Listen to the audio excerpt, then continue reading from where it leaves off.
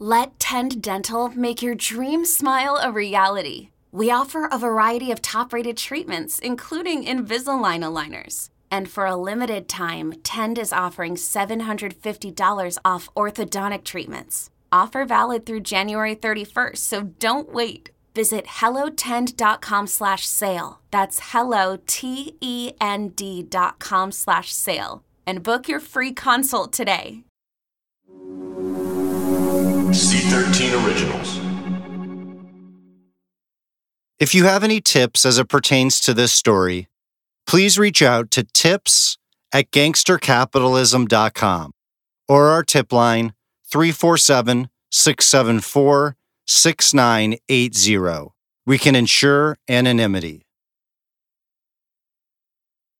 I know that this is the right thing to do, but I am terribly nervous. I hope I don't lose friends. When I was listening to the podcast, I felt like I had done something wrong. When you hear it in its totality, it's like, holy wow, that's so much. And I kept listening and I thought, okay, well, that is true, that is true, that is true. And then it was Wayne saying, I have no idea that Oliver North was being paid by Ackerman. And I said, that's not true. That cannot be true. That is not the way that we did business. This is Alex. We've disguised Alex's voice and identity, but Alex was a longtime employee of Ackerman McQueen, who worked directly on the NRA account. And for the first time, Alex gives us an inside look at the way things worked between the NRA and Ackerman McQueen. I worked at Ackerman McQueen for several years on the NRA account, and I had seen several jobs, which is what we called them, and one specific job was called OOP, which stood for out of pocket. And the items that went to that particular job were directly for items that Wayne wanted billed separately. There was no given budget for this particular job. Things were not loaded into the system for this particular job. It was not common knowledge in the company either. It was not meant for everyone to have access to or to know what was in it. And the charges mainly came from the American Express cards that the individuals had. Alex says that top NRA executives had Ackerman McQueen American Express corporate cards, which they used for charges that they wanted to hide. These cards were in Ackerman's name, paid by Ackerman, and billed to mainly the out-of-pocket jobs. So that was just billed back to the NRA on invoicing. We saw things like cigar bar charges. We saw things like suits and travel and entertainment meals that were excessive. Wayne LaPierre used his Ackerman card to charge nearly $500,000 for designer suits and luxury travel. And the invoices for expenses like these didn't get sent through normal NRA finance channels. They were addressed directly to Woody, and then they were paid from there. Alex says that the invoices for charges on these corporate cards, which were then billed back to the NRA, went directly to Woody Phillips. Remember, Woody is the NRA's former chief financial officer, who was caught at a previous job embezzling $1 million. And he was the first name on the NRA's internal list of concerns during its audit in 2017. He'd even signed the check, which was meant to facilitate the purchase of a $6 million mansion in Dallas for Wayne LaPierre. We were told that it was for expediency, that they would get them paid faster if they went directly to Woody, since he was above all of that. But I am sure that they were hand-delivered or sent to him so that it was all kept out of the normal process over at the NRA.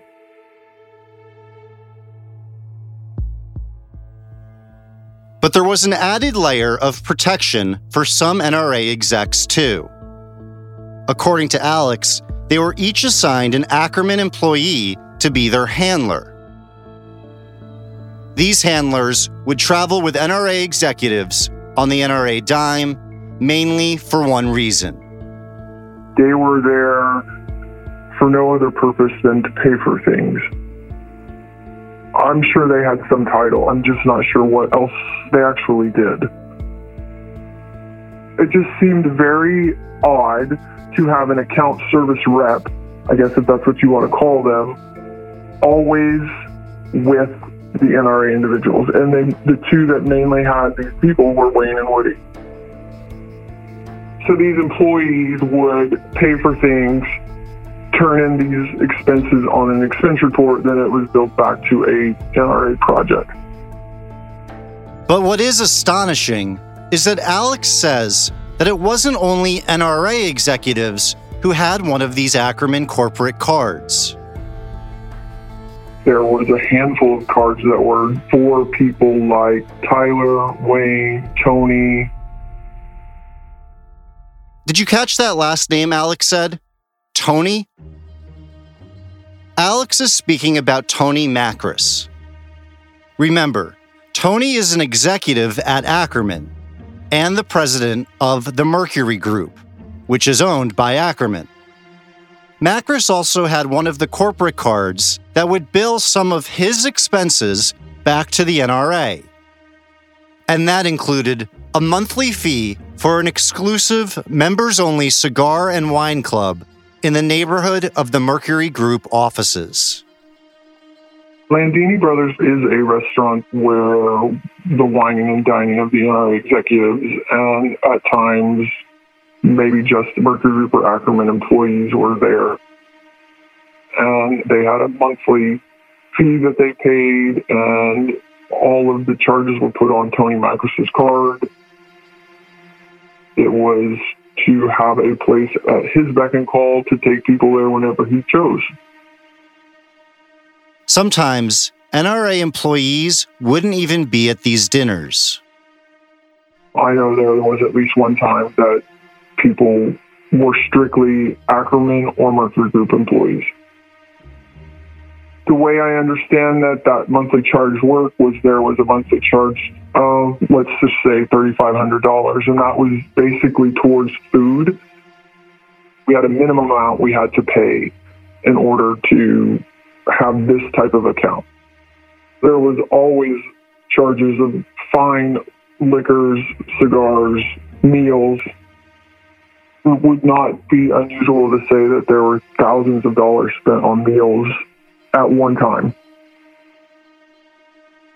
One of the other names that Alex mentioned, Tyler Schropp, is someone we profiled in episode 4. Tyler was formerly the treasurer at the Mercury Group under Tony Macris.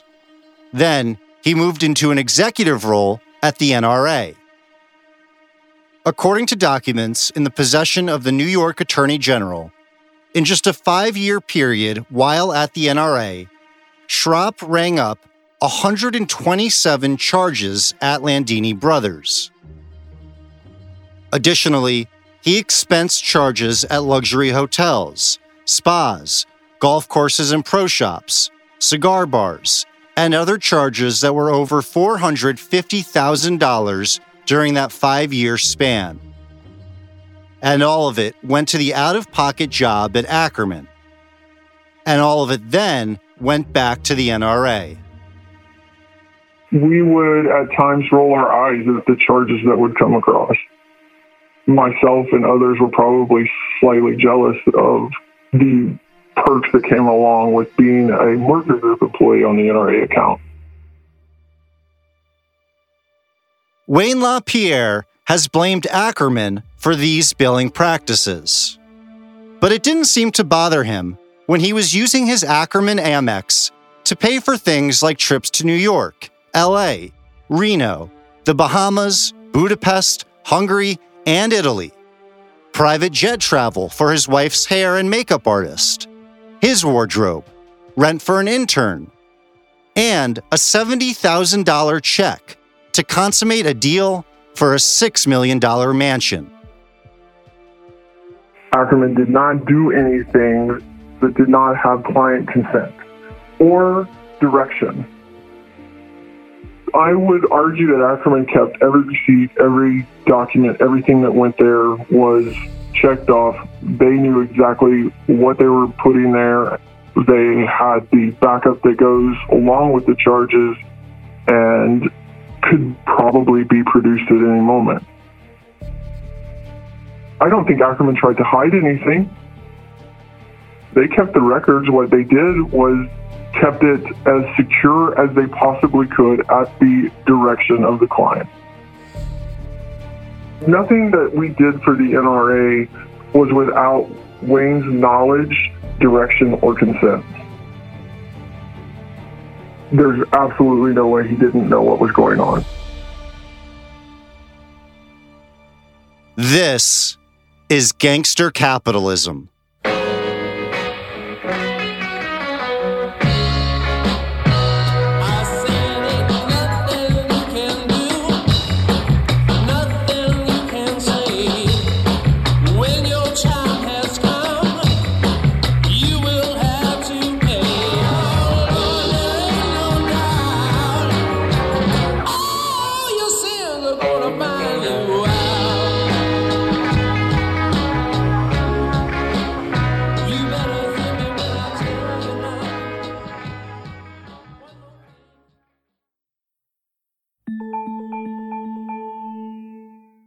The national sales event is on at your Toyota dealer, making now the perfect time to get a great deal on a dependable new car. Like a legendary Camry, built for performance and available with all-wheel drive, you can count on your new Camry to get anywhere you need to go. And with available features like heated seats and a multimedia touchscreen, you can stay connected in comfort and style. Or check out an affordable and reliable Corolla with a trim for every lifestyle. From the hip and agile sedan to the sporty hatchback, there's a dependable Corolla built just for you. Plus, both Camrys and Corollas are available in hybrid models, so no matter your style, you can drive efficiently and affordably. And right now, your local Toyota dealer has more vehicles in stock and is making delivery on new vehicles almost every day. So visit your local Toyota dealer. And check out amazing national sales event deals on Camrys, Corollas, and more when you visit buyatoyota.com. Offers end April 1st. Toyota, let's go places. Relationships are hard, and that's why I'm here. Hey friend, it's Cammie Crawford. Think of me as your big sister / audible BFF that you can always trust to give you the real tea. This is my show, Relationship, the advice podcast that covers all relationship topics. Send your story to hello@relationshippod.com or DM me @relationship on IG and tune in for new episodes every Friday. Listen and follow Relationship with Cammie Crawford on the free Odyssey app or wherever you get your podcasts. The connection between you and your therapist matters. That's why Alma focuses on helping you find the right someone to talk to, not just anyone. When you browse their online directory, you can filter your search by what you want to focus on, like anxiety, relationships, or big life transitions. You can also specify preferences around gender, race, faith, and more to help you find someone who's more likely to understand where you're coming from. Alma also makes it easy for therapists to navigate insurance. That's why 95% of providers in their directory accept insurance for sessions, so you can find care that's affordable too. You want to talk to someone, but not just anyone. Alma is there to help you find the right fit. Visit helloalma.com/notjustanyone to schedule a free consultation today. That's helloalma.com/notjustanyone.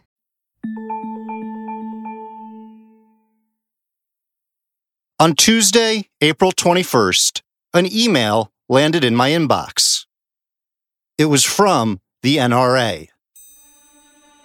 I joined the organization because I wanted to receive messages like this one. Since then, my inbox has been home to a steady stream of emails, most of them asking for money. Like most fundraising emails, This one was personalized, which, in the context of hosting this podcast, seems somewhat humorous. The subject line said, "Andrew, I'm proud to present you with this honor." And the message read, "Dear Andrew, you've stood by me through some of the toughest battles ever fought by NRA. Together, we've answered history's call and achieved enormous victories against overwhelming odds. When NRA needed leadership, you never hesitated to step forward with your voice, your vote, and your contributions of hard-earned dollars. The NRA has likewise been hit hard by this national emergency, costing our association tens of millions of dollars. NRA's Golden Eagles are among my closest friends and advisors. I know I can count on them because they, like you, have never let me down. That's why you're being nominated for the NRA National Patriots Medal and membership in the NRA Golden Eagles. Golden Eagle dues are $250 per year, which you can pay in full right away or in 4 easy installments of $62.50 each within a 12-month period. Thank you for your friendship and support. I look forward to hearing from you. Sincerely, Wayne LaPierre." The irony of this email certainly was not lost. The NRA was offering me a chance to become a Golden Eagle for $250. And the timing made perfect sense. We know that the NRA has had major money issues since 2017, with its $40 million payment to Ackerman McQueen, followed by lawsuits against Ackerman, led by attorney Bill Brewer, who of course is the brother-in-law of the CEO of Ackerman. Ackerman was once the NRA's biggest and most trusted vendor. Now, it seems that Brewer is. And he's allegedly collected $54 million from the NRA to handle its legal battles, which include multiple lawsuits and investigations which threaten its nonprofit status. By now, it should be clear what a disaster this is. But if it still isn't, listen to the words of Wayne LaPierre himself. I don't have to go through it all. You lived it, I lived it, we've all lived it as what's happened over the Just 2 hours before I received my email to become a Golden Eagle, this audio was leaked on the internet. But let me tell you where we are right now. The cost that we bore was probably about $100 million hit in real money. I mean, that's huge. What does this reveal about the National Rifle Association? It reveals that the National Rifle Association and Wayne LaPierre have made a lot of enemies over the last year. This is Tim Mack.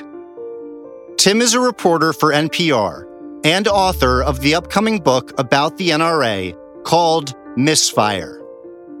Tim broke the story on NPR with the leaked Wayne LaPierre audio clip.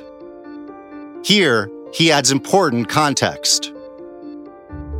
There are a lot of people, even within the gun rights movement or within the National Rifle Association itself, who are very dissatisfied with the way that LaPierre has handled the organization's finances over the last 2 years. The fact that there was someone in the room who began recording is an interesting indication of where the National Rifle Association is at as an organization. The audio was recorded at a board meeting. Here, Wayne rails against the New York AG, or Attorney General, and her investigation into the misuse of funds and self-dealing among executives and board members at the NRA. Think of every blue state AG. Think of the power of government, the power of weaponized government. And all the resources they have. I've never seen anything like that in the United States of America, to tell you the truth. I mean, that is Cuba. That is Communist China.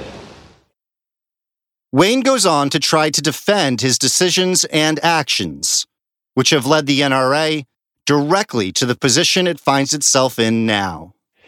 And there was only one path that we could go down, and that's the path we started down. And we never deviated. No matter what the heck the cost was, no matter what the heck the cost was on friendships, no matter what the heck the cost was on people that lost their way along the way, we were going down that one path to save this association, because I'll be damned if any of us were going to let it destroy us. And that's the path we went down. I don't have to go through it all. You lived it, I lived it, we've all lived it as to what's happened over the last year and a half. The NRA has had some of these problems before, right? They've faced scrutiny before, they've had board revolts before, they've had issues with outside contractors before. But this is the first time all of those things have happened at once. When there were previous board revolts in the past, they didn't launch into litigation against Ackerman McQueen. They haven't faced investigations of this seriousness and scale from attorneys general before. This is just a confluence of all sorts of negative things happening to the National Rifle Association all at once.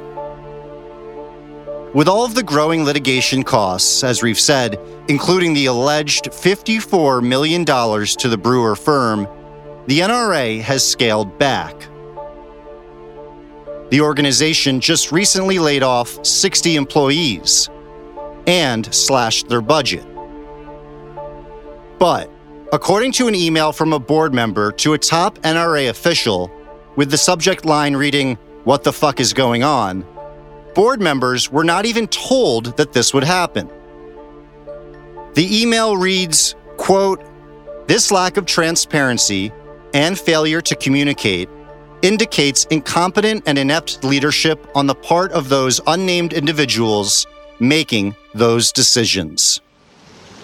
What we did in order to survive and adjust is we took about $80 million in real costs out of the NRA budget. $80 million. I mean, we kind of reframed this entire association. We took it down to the studs. You take the house down to the studs in terms of preparing for the fight. And you know what we do in that. And here it comes. The true cost of all of this mishandling of donor money. But let me tell you where we are right now. The cost that we bore was probably about a $100 million hit in lost revenue and real cost to this association in 2018 and 2019. Up to this point, it's been about a $100 million hit in real money. I mean, that's huge. I think everyone knew that the NRA was in some jeopardy. But what's remarkable is that no one's really been able to put a figure to it, right? What this story does is it tells you in dollar terms from Wayne LaPierre's own mouth how much this has cost the organization. It's been about a $100 million hit in real money. I think the story tells just how much the NRA has suffered mostly of their own design. What gives the NRA its power is its millions and millions of members. Some substantial portion of members are realizing that that money is not being well kept and well spent. And our budget that we've given you, I mean, I feel pretty good about where we are, believe it or not. We're not out of the woods yet. I mean, we still got to wrestle with this financial situation. It's hard to listen with a straight face when Wayne attempts to tell the people in the room that he feels good about where they are. But it makes sense that he'd add a positive spin. He's the one that's brought them to this point. When we began this season, you heard President Trump, just 1 year ago, speaking to the NRA members at their annual convention in Indianapolis. Well, I want to thank Wayne. I'm thrilled to be here in Indiana with the men and women of the NRA. You are great American patriots. The NRA had taken responsibility for spending enough money to help put President Trump in the White House. But the very next day, things began to unravel at breakneck speed. And reports of Wayne LaPierre's self-dealing made news. Or as he says, fake news. But it's all there in black and white. Emails, documents, tax reports, receipts, all impossible to dispute. But in typical Wayne fashion, the perfect spin was on the way. My opinion, and it's not just mine, it's shared by many, is this coronavirus was actually a godsend so that they could have an excuse to say it was not mismanagement that is pulling down the program and doing so much damage to it.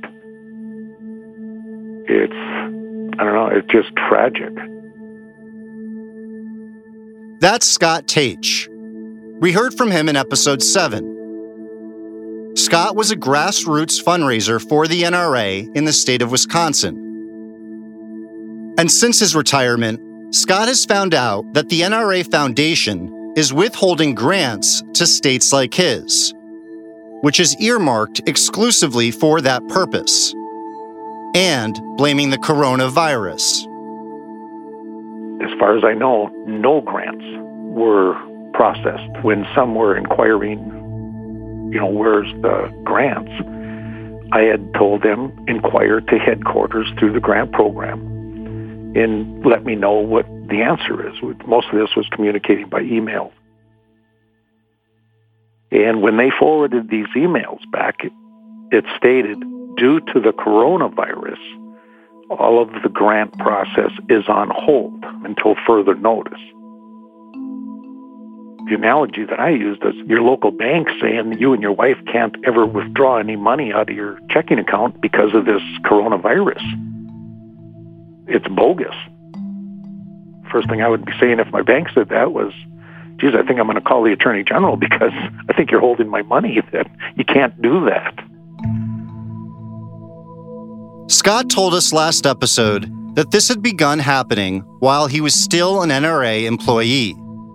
Now, the organization has the perfect excuse to hold back money they so desperately need for their legal fights. Here's NPR reporter Tim Mack. The NRA was already struggling before the coronavirus crisis hit, but this could really be a nail in the coffin here. We began this season at the 2019 NRA convention. And we'd always planned to end it at this year's convention in Nashville, Tennessee. But now, due to the coronavirus, there will be no convention. And that loss, which is an estimated $25 to $35 million for the organization, is crippling. In addition, the coronavirus has shut down the NRA's lucrative Friends of the NRA benefits, which insiders tell us generates another estimated $25 million. So that's a minimum of $50 million in lost revenue due to COVID in a crucial election year. The NRA touts the $30 million it spent in 2016 to help put President Trump into office. But now, circumstances are very different. I find it difficult to believe that the National Rifle Association will be the same kind of presence in 2020 as it was in 2016. Last year, the president spoke at their convention. The most powerful American political figure spoke at their convention. This year, there isn't even a convention. It's really hard to imagine that the NRA would be able to match its contributions to the Trump campaign in 2020. Given all the financial troubles they're in, it's really hard to see where they would come up with that money. And if you talk to folks who have raised money for the National Rifle Association, it's hard to look big dollar donors in the eye and say, we'll be good stewards of your money and put this to good use for the causes you care about. That's very hard to say right now. And remember, this isn't an organization that's a grassroots organization. It's driven by largely small donors. What gives the NRA its power is its millions and millions of members. And some substantial portion of members are realizing that that money is not being well kept and well spent. The NRA is in a free fall, and we're at the point where everybody is pointing fingers. Ackerman McQueen, fundraisers and major donors, employees and board members who've jumped ship, the New York Attorney General, and of course, Wayne LaPierre, and those willing to stick by him, despite all of the unethical and possibly illegal behavior. Tim Mack seems to sum it up best. This organization is the most powerful political organization in America. And the allegations against the NRA are extraordinarily serious. We could see a collapse of this group in a matter of months.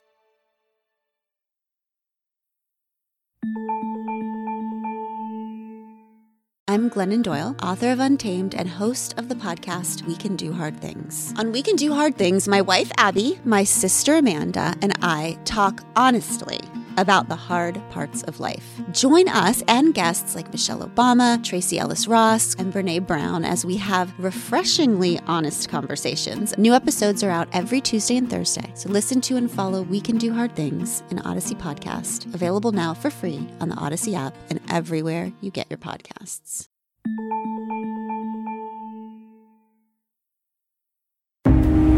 NRA members and gun owners helped put President Trump over the top. The left's message is absolutely clear. They want revenge. You've got to be punished. They say you're what's wrong with America, and now you've got to be purged. Maybe it's time. The monster that was created in the character of Wayne LaPierre as the leader of the gun rights movement in the United States, that was created by Ackerman McQueen. And it was created specifically to protect their interest in the financial relationship they had with the NRA. And Wayne LaPierre was the custodian of that relationship.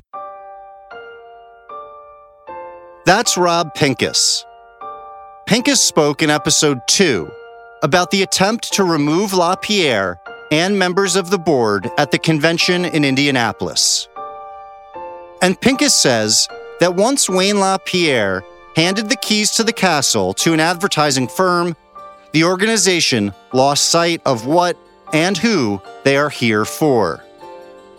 Over the last 20-plus years, Ackerman McQueen has been tasked with increasing the revenue from membership, increasing the membership numbers, and they felt, as a PR firm that really wasn't invested in Second Amendment or gun rights, that the best way to do that was to, again, start specifically focusing and narrowing the message towards one demographic of American gun owner.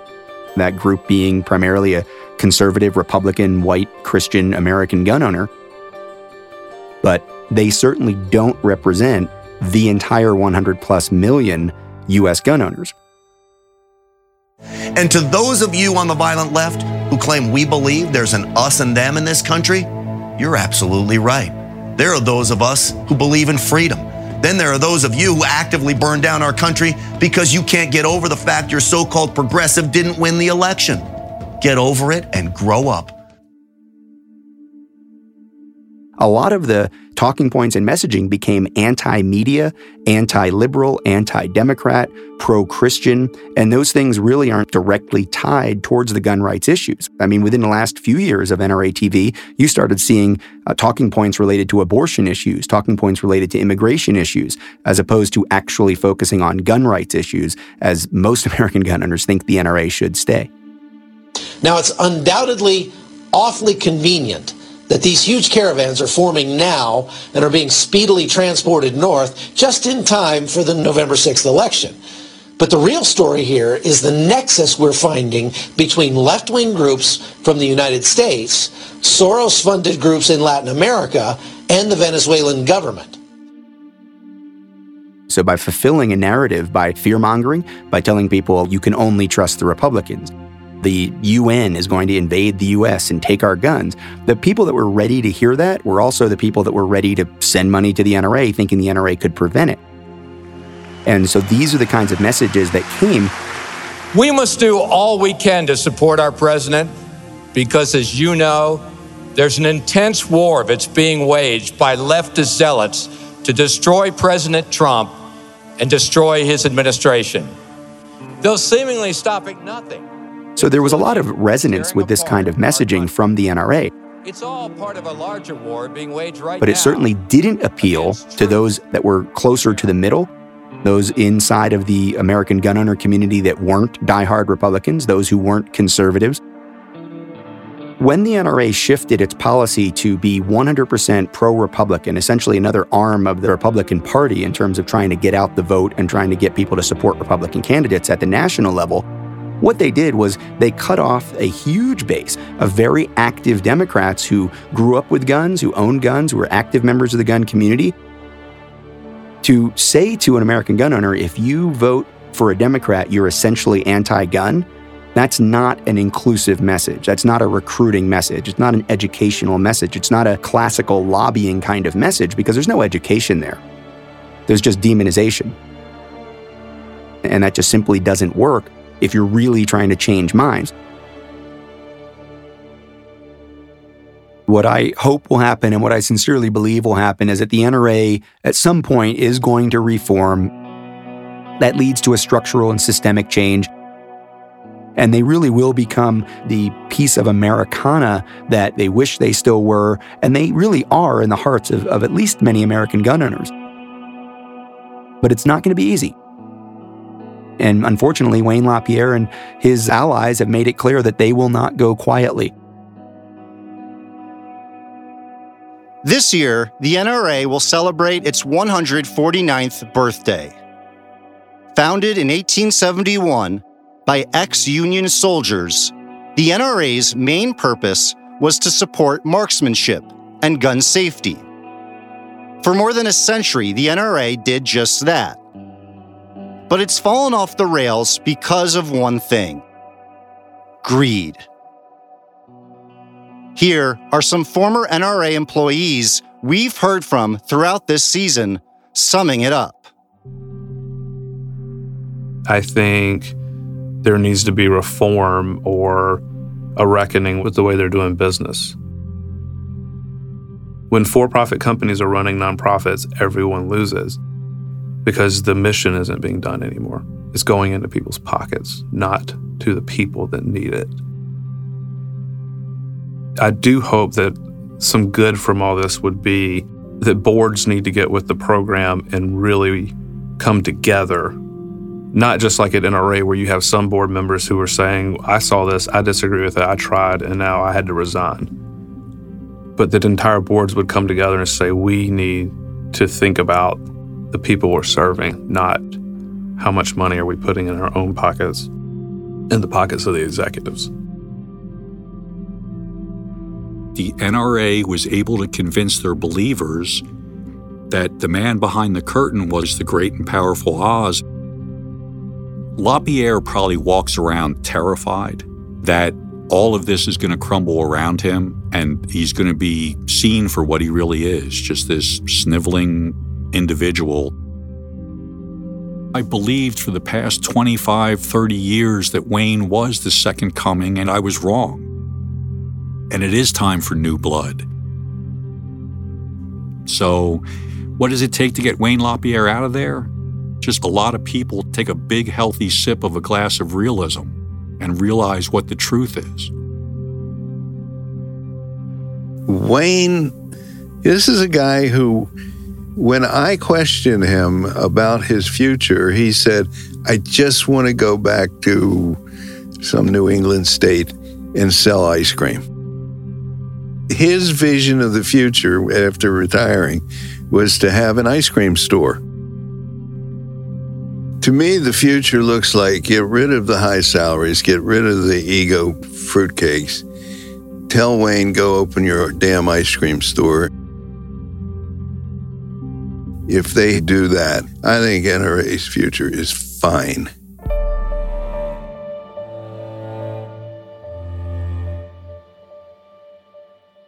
In researching and telling this story, we've spoken to people from all walks of life.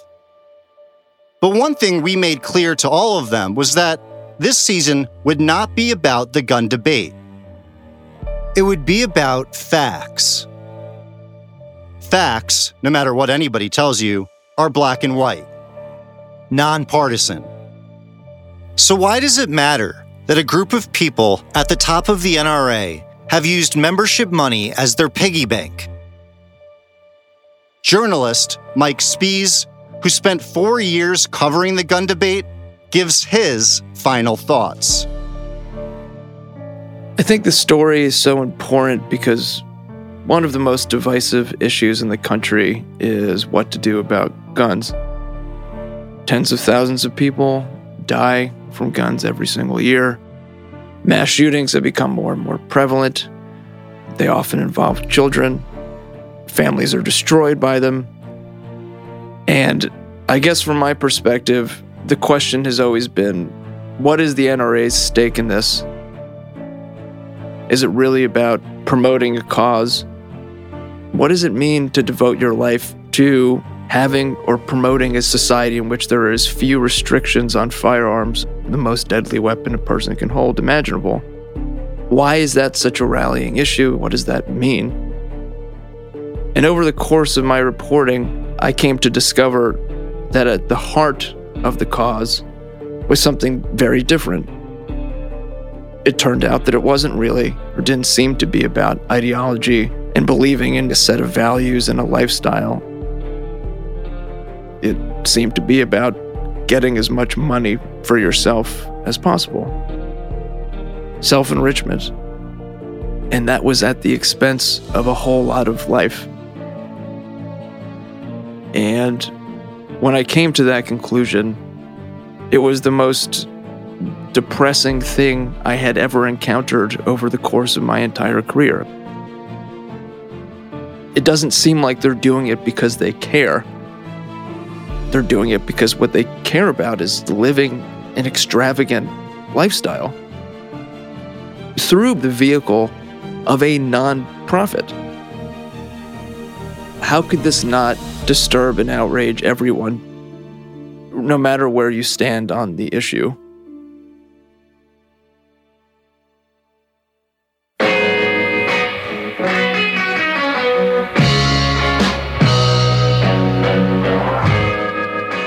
This concludes Season 2 of Gangster Capitalism.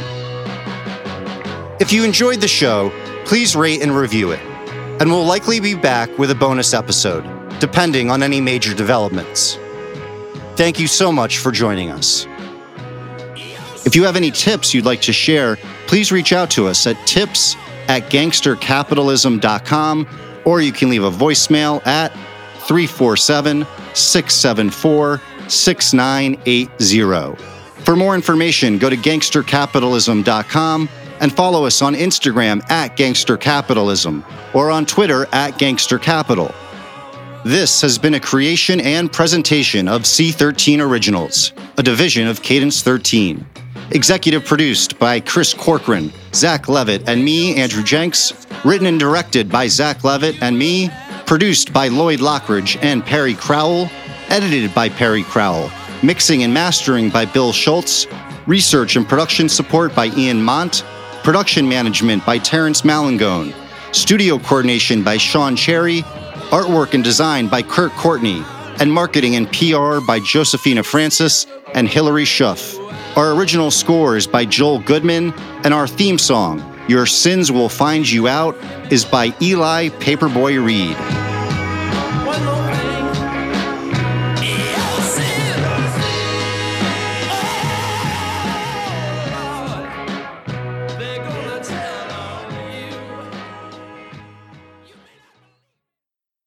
It's after bedtime, the kids are asleep, and the moms are out to play. We're Dina and Kristen, the duo behind the Instagram account Big Little Feelings. I'm Dina. I'm a child therapist and mom of two who nerds out on all things neurobiology and psychology. And Kristen is a parent coach who wrangles 3 kids on a daily basis, here to give it to us like it is. We weren't meant to do this parenting thing alone. Consider After Bedtime your village. Follow After Bedtime with Big Little Feelings on the Odyssey app or wherever you get your podcasts.